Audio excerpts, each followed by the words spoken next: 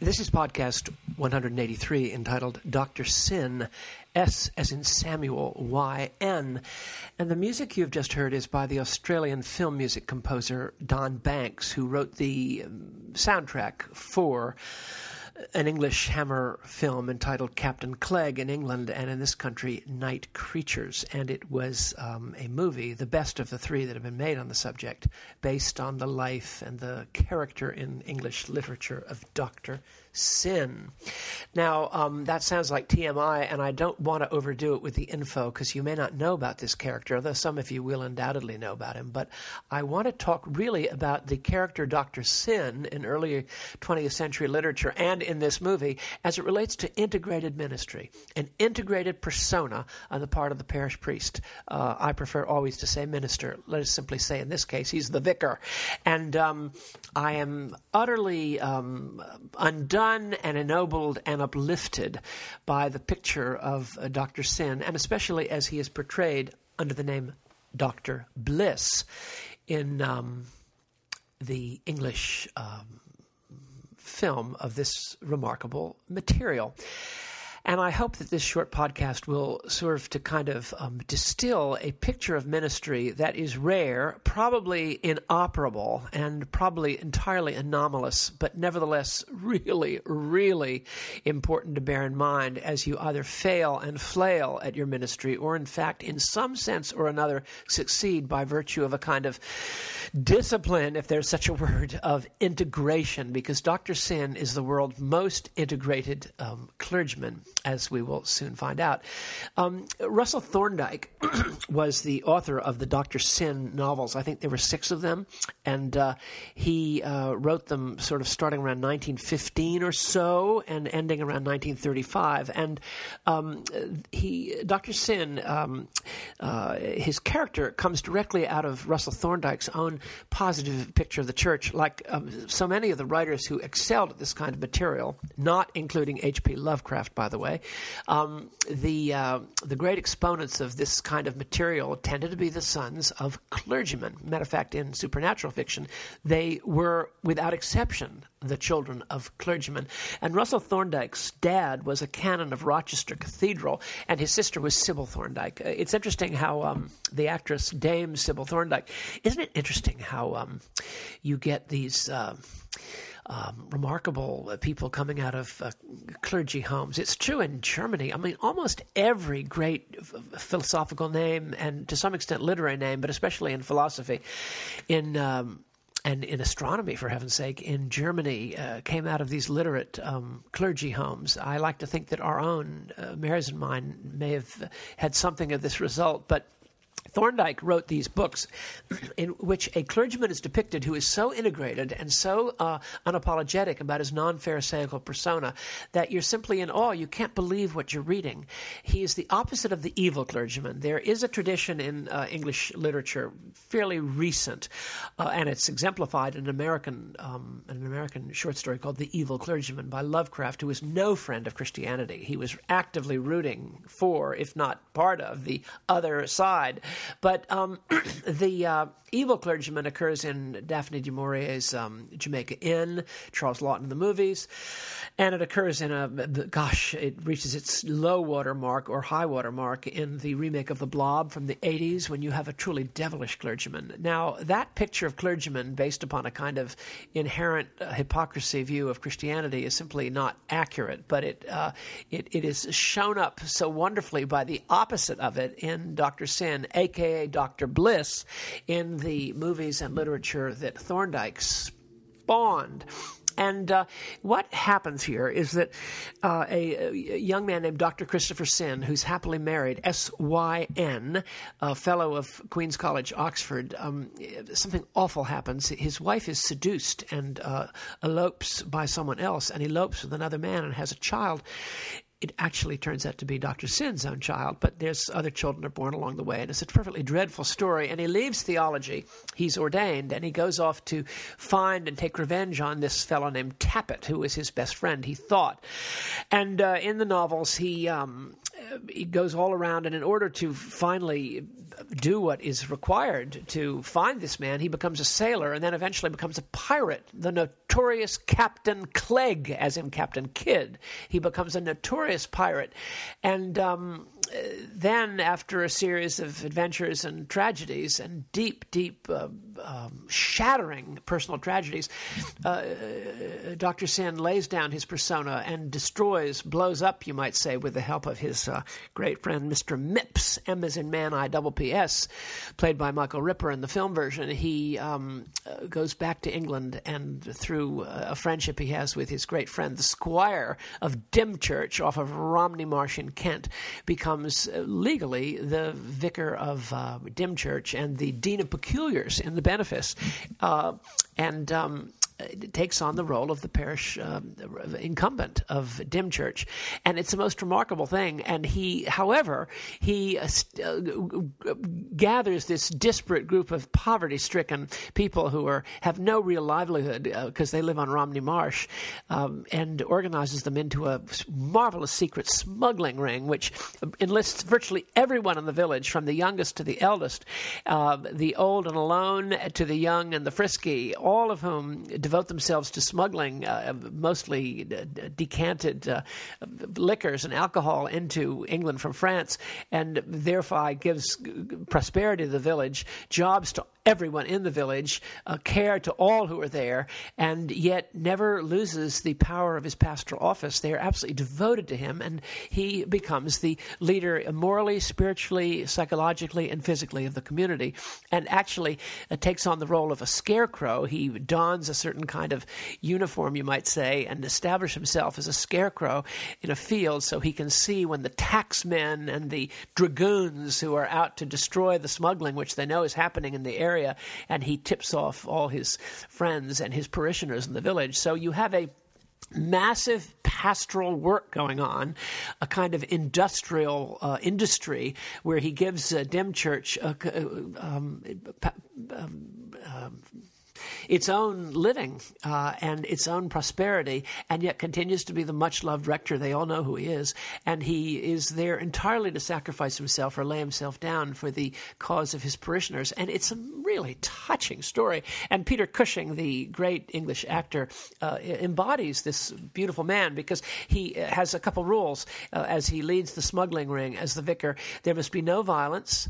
There must be always kindness. If anyone is ever captured or apprehended, they must be treated with complete respect and kindness and charity and mercy, and finally liberated in some way that keeps the thing going, but they get liberated. He is an entirely kind, consciously dear, sweet man, and it comes out in the movie, which is called Captain Clegg, or Night Creatures, and you can get it. You can get it at Barnes & Noble today under a Hammer Horror collection. For very little, you can get it for this movie, Night Creatures. And you'll see, for example, Peter Cushing perform a wedding in the most touching situation with Oliver Reed, but a real wedding. It's not a joke. It's completely powerful. You'll see him pleading for nonviolence and succeeding in every single way when he gets up against a highly Kantian moralist and autocrat named Captain Collier. And he even is able to spare Captain Collier. It's a tour de force.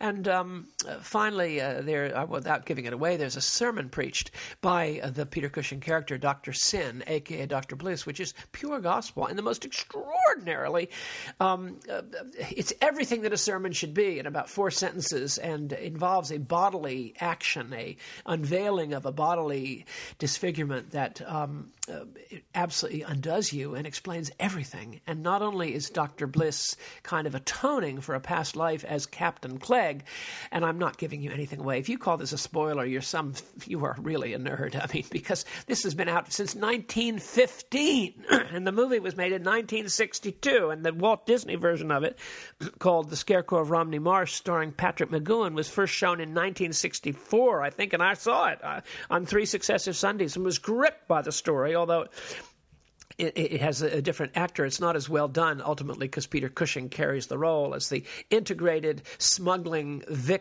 rector. It's such a story. Anyway, this is just a titanic picture of integration. Now, let me just ask you for a minute. What about you? I mean, let's imagine you're in the pastorate. Let's imagine you're in the ministry. Or let's imagine you know people who are, or might consider being it, or simply admire people. You know about Tullian, or you know about David Zoll and John Zoll and Simeon Zoll, or you've encountered some clergyman who seems to be on the level. Well, there are very few of them. Not because they're hypocrites, or they're sort of like the horrible, deceitful, awful wolf in sheep's clothing that are often depicted in more modern versions of this persona, as in, for example, Jamaica Inn. Daphne du Maurier just took the Dr. Sin idea from Russell Thorndike and turned it around in a negative sense. But it was originally conceived as a completely positive view of a clergyman who could actually be himself. And don't you, I mean, are you? I mean, can you be? I mean, I know some clergymen who are themselves, but they basically have to sort of do it on the side. They have to be themselves on the side. What will attract people to your ministry and what will draw them and what will finally be the decisive factor in your ministry is when you can integrate that, all of your parts. I don't mean that in the north. You don't have to brag about it. You don't have to do it consciously, but when you are actually able to be yourself in the pulpit. And 99% of clergymen are not. It's not because they don't want to be. Most clergy are very sincere. They didn't get into it to be malefactors, you know. They were drawn and called by God to do something wonderful to serve their fellow man, and yet here we are where we can barely do it because of all these opinions that are all around. And by the way, Dr. Bliss, a.k.a. Dr. Sin, has his integrated persona has the complete allegiance of the village, and it comes out very clearly towards the end, and at the very end of Captain Clegg, a.k.a. Night Creatures, that movie from 1962, powerfully. Now, the only person who could actually destroy a ministry that was integrated, and I've attempted this in my own life, when I say integrated, I don't mean sort of gruesome. I mean simply where you can be the person that God made you in full role in a public venue without being egotistical, but being simply yourself, naturally and extemporarely and spontaneously. That rarely happens. But when it does happen, the only enemy you're actually going to have is the bishop.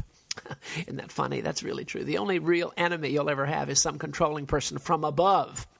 There's a Disney movie called the North Hills Irregulars or the North Side Irregulars or something like that. It's a funny sort of comedy from that period in the early 60s when there were family comedies, sort of like Pollyanna, but one grade down, about a Presbyterian minister who sort of ends up being a bit of I think he's played by Edward Herrmann, who died recently, I think. But the North Avenue Irregulars, I think it's called, a Presbyterian minister who leads members of his church in a wonderful, righteous way to destroy a gambling syndicate that's wrecking the neighborhood. It's extremely well done, or it's very touching. And the clergyman, finally, it all hinges on whether his superiors in the presbytery are going to deprive him and his church of their autonomy or not. Well, this is what would happen to Dr. Bliss or Dr. Sinn in Romney Marsh. The wrong bishop, I believe he was under Canterbury Diocese, would come in. It doesn't happen, fortunately, in Russell Thorndike's books. Dr. Sinn or Dr. Bliss is able to operate with complete autonomy, as is right. That is as an incumbent, he has that right. And you'll see it in Anthony Trollope's masterpiece, second-level masterpiece, The Vicar of Bullhampton, where a bishop is able to actually properly deal with a complaint laid against a very outstanding rector. A bishop shelters a fine and upstanding and delightful and good, sincere vicar from an abuse, from an attack by an individual, and in shielding him does exactly what a bishop ought to do. He protects a good clergyman. Sadly, many bishops are control freaks, and this is not allowed. But when you have a good bishop, and if you ever have one, stay close. And if you don't have one, you'll never win. By the way, if you have a bishop who's against you, you will never win in a hierarchical church or survive. But if you have a bishop who's for you, it's absolutely great. And Dr. Sinn's bishop, like the bishop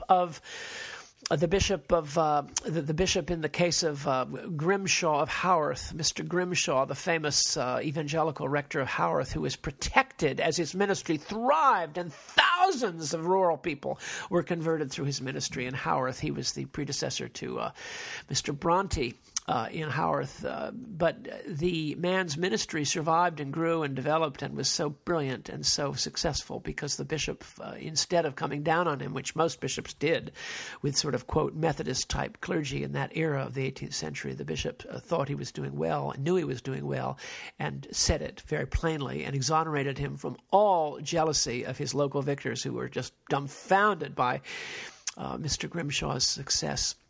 And this is what we hope would happen to you and to me when we take up this office and are actually ourselves. However, sad to say, I'd lay you 2 to 1 that you won't be able to be yourself, because if you are, you'll be attacked by certain elements in the congregation who simply cannot stand it. There's always a couple people who simply, the reason they're in church is to hide out. They don't know it. They're completely unconscious of it.